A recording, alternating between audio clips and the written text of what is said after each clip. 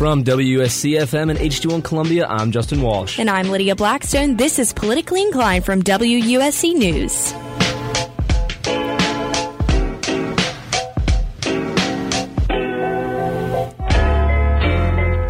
Coming up on this week's show, we'll talk to South Carolina Democratic Party Chair Trav Robertson about his takeaways from the DNC convention, what he thought about Joe Biden and Kamala Harris's performances, and what Democrats need to do before November. Also, the RNC convention ended last week, leaving the Republican Party energized as well. What can President Trump do past the convention to garner support? USC student Robert Cathcart is here with us to discuss that later in the show. All that and more coming up on this week's episode of Politically Inclined.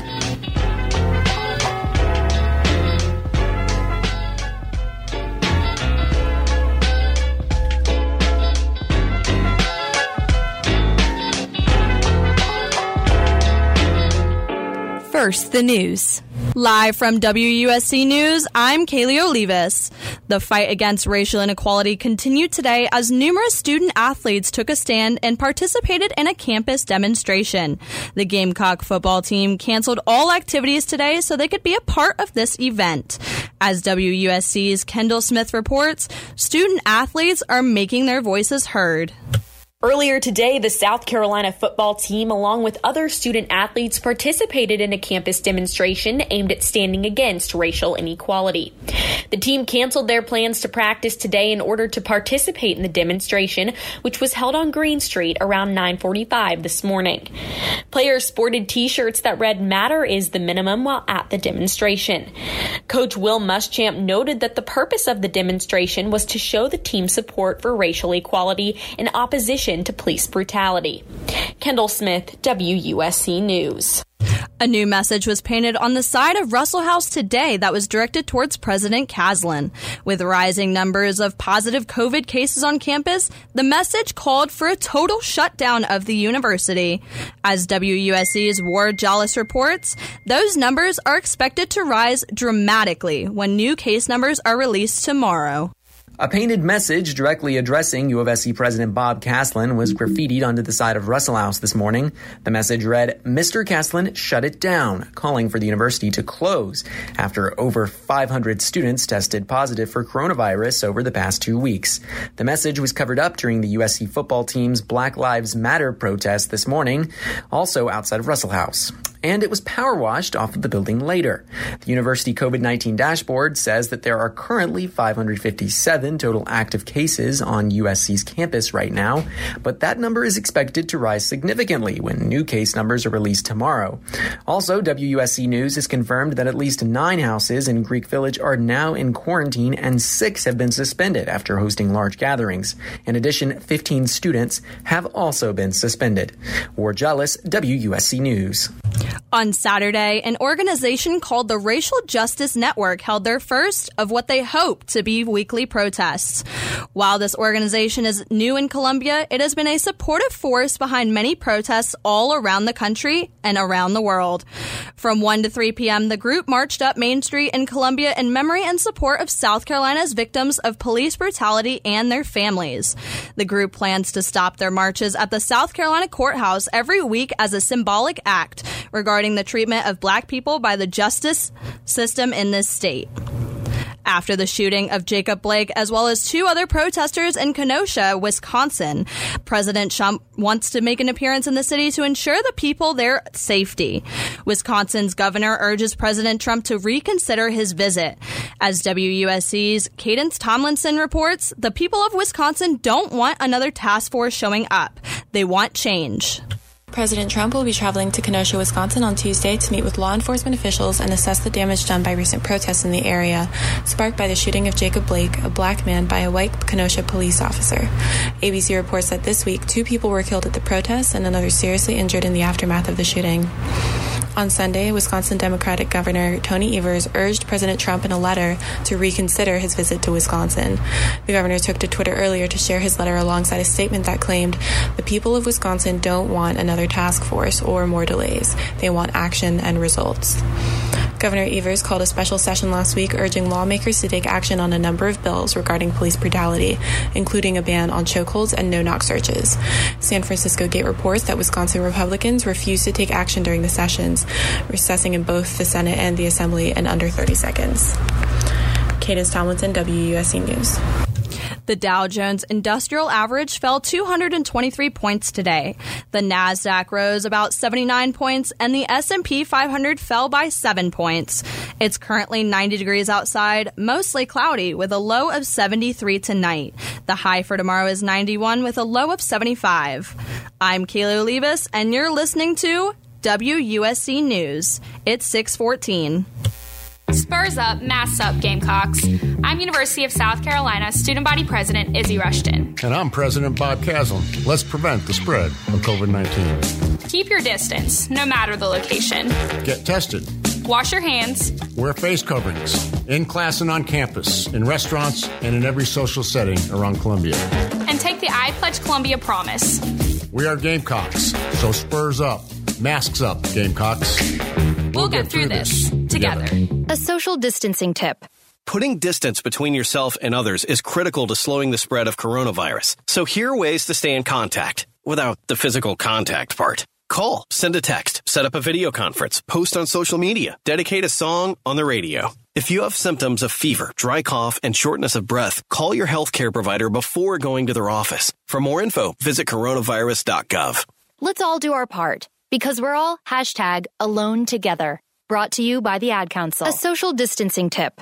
Putting distance between yourself and others is critical to slowing the spread of coronavirus. So here are ways to stay in contact without the physical contact part. Call, send a text, set up a video conference, post on social media, dedicate a song on the radio. If you have symptoms of fever, dry cough, and shortness of breath, call your healthcare provider before going to their office. For more info, visit coronavirus.gov.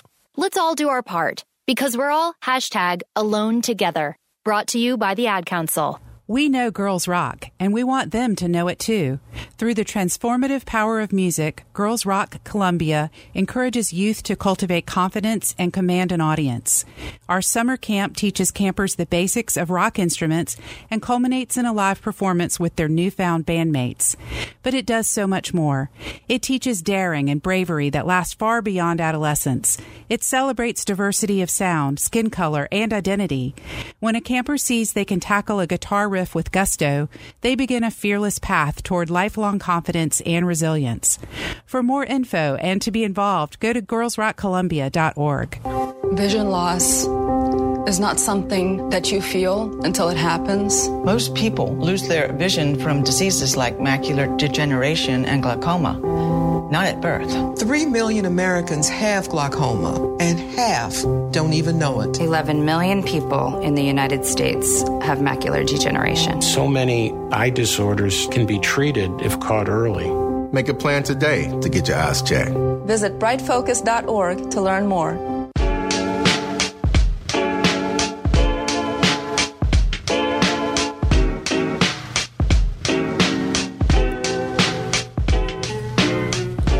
You're listening to Politically Inclined from WSC News. I'm Justin Walsh. The first completely virtual DNC excited Democrat voters with strong showings from Democratic presidential nominee Joe Biden and his vice president candidate, Senator Kamala Harris. Democratic Party leaders from all across the country spoke at the convention, including former President Barack Obama, to appeal to voters' emotions and explain why they think that another term for President Trump would be devastating. The question is, did they do enough to get voters to turn out in November? Here with me now to give his answer to this question is South Carolina Democratic Party Chair Trav Robertson. Trav, thank you so much for joining me today. Hey, it's great to be here. I haven't been in your studio in a long, long time, but I'm glad to be here, even if it's virtually. Happy to have you here. So first off, this being the first ever completely virtual DNC, do you believe it was an overall success and had a similar effect on the public as it would have if it would have had been in person? What's your take on it? I think that we tried to do the best that we possibly could. Obviously, I think that the two conventions were very different, night and day. I think there were two very different messages. And I do think that the Democrats did a very good job of creating a circumstance that included as many people as possible and safely. and laying out a vision for a better America. Absolutely. So in your perspective, what were some standout moments from the DNC like this year? There was a lot of people speaking. What caught your attention? What stood out to you? Well, I mean, you're always excited when South Carolinians participate, and, we're always excited to have Jim Clyburn speak. I think Senator Marlin Kempson had a role as well. And for me personally, when you're an early presidential primary state, whether it's Republican or Democrat, you get a chance to meet these people. And so one of the things that I enjoyed was every night, an hour before the actual convention started, we had a Southern regional meeting, and we did things. And so, West Virginia and South Carolina hosted Monday night. We had 500-600 people on this, and we just really enjoyed being together, because we would be doing that in person at a convention. And then at the end of the day, you had an exciting – I think that Barack Obama gave a very interesting, unique speech. I mean, Michelle Obama was fantastic. But one of the most fun things we did was we had Cory Booker lead one of our Southern events right before Thursday night, right before. And we had, elected officials and former presidential candidates all on that. And that was pretty fun because, like I said, we all know each other. We got to see each other, and we all missed being in person. And then after the convention started, anyone who wanted to stay in that Zoom and we could all talk about the speeches, we all stayed in it. And so it was really interesting because we had to kick people out of it late at night. But there's no question, I think that Michelle Obama was fantastic, as I did Barack Obama. It was pretty interesting. And then, I think that Joe Biden and Senator Harris did the best that we could possibly do under the circumstances. And I did think it was cool when they walked out at the drive-in theaters and people were honking their horns and stuff. Yeah, absolutely. So just an overall perspective for you, what are your thoughts on Joe Biden as the Democratic candidate and his choice as Kamala Harris as his running mate? Do you believe it was a smart move? What's your take on it?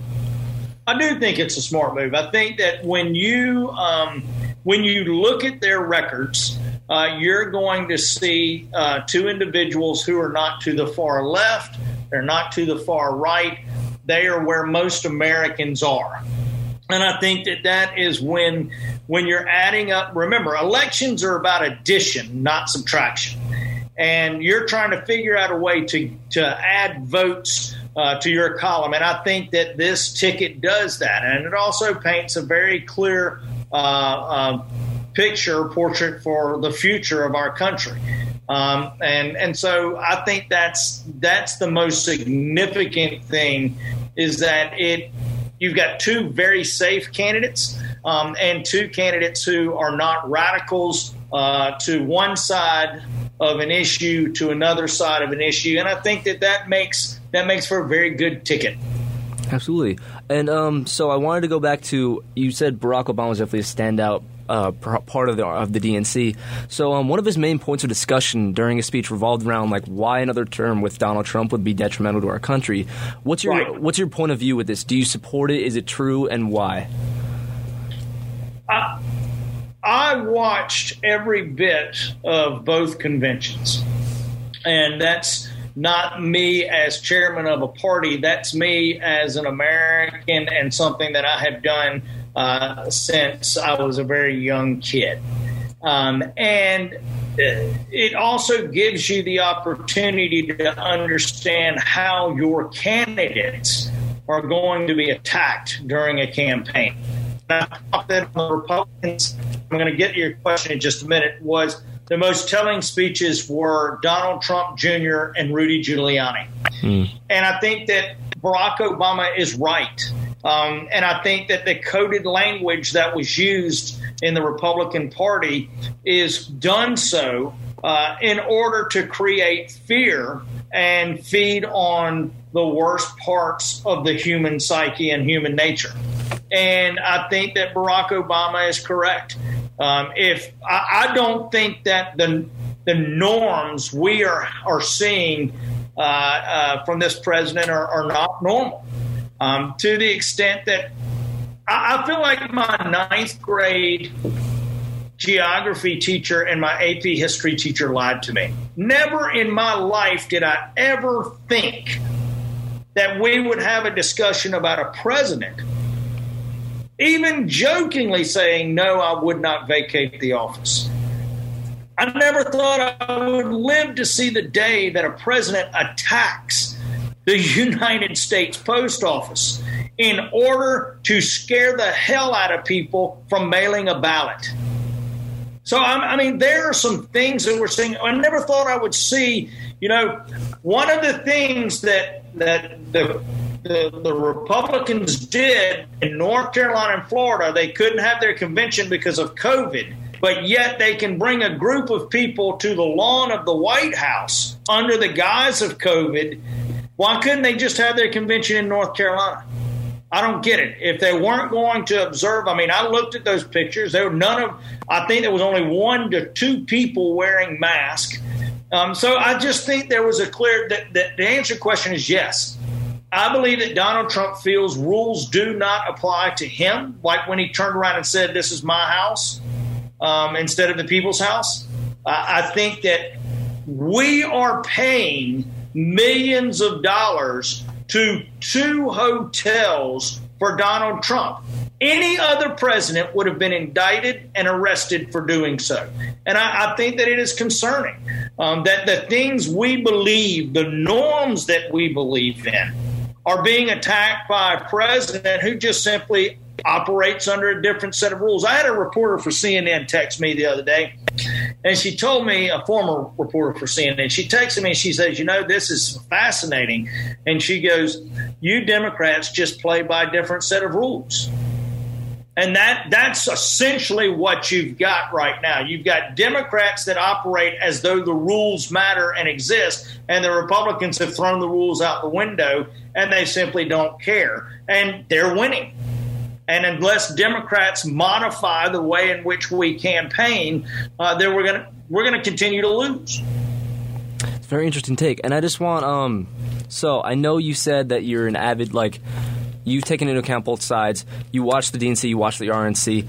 What, besides the fact that one was virtual, one was in person, what were the biggest contrasts between the two conventions? Oh, I could not believe. Conventions are about creating a contrast, but they are also creating the persona and the message and the story of your candidate. And I find it fascinating. For example, Joe Biden had this young boy with a stutter, and they created an opportunity to tell that story and Joe Biden's story. They talked about his wife, his daughter, his sons, and his Jill. They created a story. Donald Trump Jr.'s speech was one of the most vitriolic speeches that I have ever heard at a convention, Democrat or Republican. And Rudy Giuliani's speech was one of the most fascinating speeches that I have ever heard in my entire life. And I think that the only person at the Republican National Convention whose oratorical skills was what you needed to paint that picture was Ivanka Trump. She did what the president, and I think the first lady did a very good job too. But the imagery was much different. You had in the Republicans, by God, we're macho. We're going to be here. They're going to ruin the suburbs. Your security's threatened. They will riot in every street in America. That was the vision that came out. So we know from that Republican convention, we know exactly what they're going to say about Jamie Harrison. We know what they're going to say about all of the candidates running for Congress. We know what they're going to say. They're going to try and craft a message based on fear and hatred of people that don't look like me. And that's an unfortunate part of what we saw this past week. And it's going to be interesting in a state that has over 1 million registered non-white voters. And we, 56.5% of the registered voters in this state are women. And in 2018, we were 46,000 votes shy of having 1 million women vote. 200,000 more women than men voted. And you saw an increase of 31.4% of non-white voters over 2014. So there's a very interesting electorate in this state, and it's going to be interesting to see how that reconciles with the different messages. Interesting. And final question, we're just running short on time. The biggest question is, did they do enough to get voters to turn out in November? What's your point of view on that? I think the premise, it's a great question. I think the premise is flawed. We have 60 some odd days left. That's a lifetime right now. I think what they did was they energized their base. The Democrats did. I think the Republicans did. And those are the individuals that will be working to turn out voters over the next 60 some odd days. I think that the Republicans did a great job at energizing their base, and I think Democrats did too. Thank you so much, Trav. That's all the time we have, but I thank you so much for being here. That was South Carolina Democratic Party Chair Trav Robertson. We'll be right back.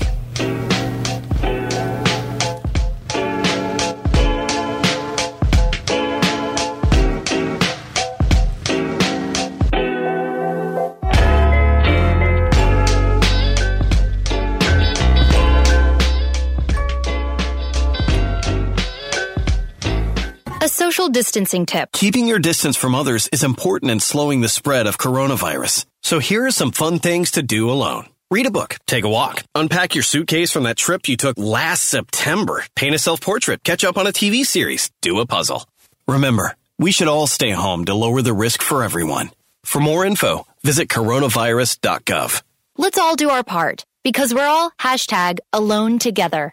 Brought to you by the Ad Council. Social distancing slows the spread of coronavirus, so stay a minimum of 6 feet away from others and stay home if you can. More info at coronavirus.gov. Let's all do our part, because we're all #AloneTogether. Brought to you by the Ad Council.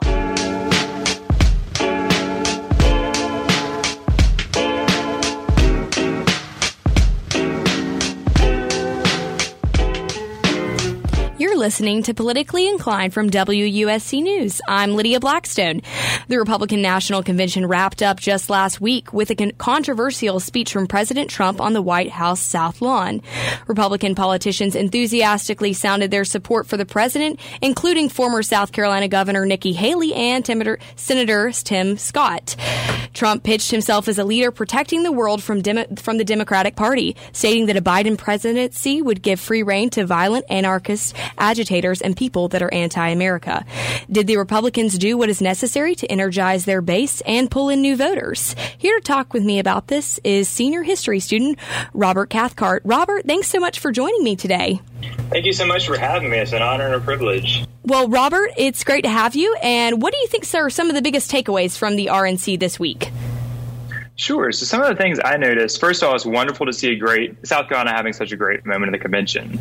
Seeing both Nikki Haley and Tim Scott give their speeches and sort of lay out a vision for the future of America was wonderful. They're both wonderful leaders on the national stage as well as on a state stage. That was really great. But what really stood out to me was seeing ordinary Americans being allowed to speak, not just sort of the party bigwigs and people who've been involved in this for years, the ordinary Americans who are heavily affected by policies that are passed on a national level. In particular, whenever they had ordinary businessmen and women come up and talk about how the Trump administration has supported them, as well as the success of the payroll protection program, things like that. That really stood out to me as a moment for ordinary Americans and not just people who are heavily involved with their parties. A lot of the Democratic Party is saying that President Trump's acceptance speech location is quite questionable. The White House lawn violates the Hatch Act of 1939, which bars federal officials from taking place in any political events on federal property. Do you think this is unethical, Robert? Sure. So I think one of the things you have to consider in this case is sort of the unprecedented times, right? So the president, they last minute canceled the convention. The president wanted to travel. To be honest, I think he saved the taxpayer money. In terms of all the specific legalities, I'd leave that to his lawyers to litigate. I prefer to focus on sort of the themes of the convention, but I will say I appreciate the way in which he didn't travel somewhere else. He didn't try to go and set up a convention in some large center, use more taxpayer money, as well as more risk of getting other people infected. Yes, it was supposed to be in Charlotte, but then moved to the White House lawn. So what do you think about this year's DNC compared to the RNC? What do you think the main contrasts are between those besides everything? For sure, right. So there were some major contrasts. I unfortunately was not able to watch the entire convention as law school had just started. So that was a little difficult to be doing both my readings and watching a ton of the convention. However, from what I did see, the biggest difference was the Democratic National Convention looked sort of like a Zoom call. The Republican National Convention, they got the aesthetics right. So they had the podium up to which pretty much every speaker walked, even if they were pre-recorded. I thought that was beautifully done. Watching it, it felt like I was watching a live convention that was actually happening in real time, watching the Republican convention. Whereas the Democratic convention, from an aesthetic standpoint, it seemed like everyone was sort of zooming in and you were just hoping the internet connection would work, sort of like we are here. But one of the biggest themes in terms of themes was I saw a message of hope from the Republican Party. The Republican Party said, look, I know we're in a horrible time, but we built this economy. We'll be able to rebuild after the coronavirus pandemic passes through. And President Trump really made his case for the average American, not just those who are big party donors, not just those who have sort of where they carve out these special exemptions, but for every single American, every American can do well in a Trump's America. And the Democratic candidate, or the Democratic National Convention, rather, they're really focused on tearing down President Trump more than anything else. And while negative campaigning always seems to work, I know as a voter, I would prefer to see a little bit of positive messaging. And I think the Republican National Convention did that well. And they chose their speakers well. And I think it was really a very cohesive thesis. This is what you're getting with the party. This is the kind of success we've had in the past. And we will push forward to the future for more successful tomorrow. Yes, there was not many masks or social distancing at the RNC this year. What do you think about that? What's your opinion on that? For sure. Well, I think some of it is personal responsibility, right? A lot of people came in expecting that there weren't going to be a lot of people wearing masks in the crowd. A lot of people didn't. And that's sort of their own choice, I would argue. I think if there were a policy instated that said you had to wear them, then they should have. However, seeing as that wasn't the case, people assumed the risk to be there if they wish to be there at all. Yes. So some of our South Carolina officials were there and they actually got to speak. Senator Tim Scott and Nikki Haley. What do you think are some of the biggest takeaways from both of those speeches? Right. Well, no matter what party you're a part of, we can all agree they're excellent speakers. I think the most poignant moment of the entire convention, honestly, was Senator Tim Scott's speech. We talked about the way in which his family went from cotton to Congress, and I believe it was 4 generations. I don't care what side of the aisle you're on. That is something that brings one to tears. To think about the amount of progress our nation has made in few generations, the fact that he is now a U.S. Senator. When he was talking about his grandfather couldn't even read, but would always hold a newspaper at the table to show him the value of reading. Senator Tim Scott is a real gift, I think, to our nation and to our state. He is a wonderful senator. He's extremely eloquent, and I appreciate the way in which he's able to inform our policy in the party. I think particularly his criminal justice bill recently was a massive success for the party, though unfortunately was stonewalled by the Democratic Party. Yes, and what was your opinion on Nikki Haley? I think Nikki Haley did a wonderful job. She's always been a very poised speaker. I really appreciated seeing her there with all of her South Carolina regalia. It's just great to see our state represented. No matter what convention, anything like that, it's just good to see South Carolinians going out there. For some reason, South Carolina has always been a major leader on the national stage. We've never had a president, sure, though perhaps there's a little bit of debate about that. But we've always had a strong national hand. And I just love to see South Carolinians going out there and, honestly, on both sides, speaking at conventions and being leaders in the nation. Yes, and last question for you today, Robert, is do you think that the Republican Party rallied enough support for 4 more years of Donald Trump as president? I definitely think so. Going into the convention, I know myself and several other of my Republican friends through the Federation of College Republicans and college Republicans here on campus were, feeling a little perhaps down about the election, right? Politics sometimes can be a bit, depressing, whenever you're just continually looking at that news feed. But what I saw was a message of positivity and hope for the entire United States of America, for the great state of South Carolina, and for us as college students. President Trump is there for every single candidate. Thank you. I'm going to have to cut you off there, Robert, but thank you so much for joining me today. We'll be right back. Well, that's all we have for this week's episode of Politically Inclined. Make sure to tune in every Monday at 6 p.m. for the week's biggest political stories. Politically Inclined is production by WSC News and is produced by Stephanie Justice and Ward Jollis. The outreach coordinator for Politically Inclined is Julie Crosby, and the music for Politically Inclined is called Fluffy by Smith the Mister. You can go to find other news shows and WUSC Newscast at garnetmediagroup.org. Live from WUSC News in Columbia, I'm Lydia Blackstone. And I'm Justin Walsh. This is Politically Inclined.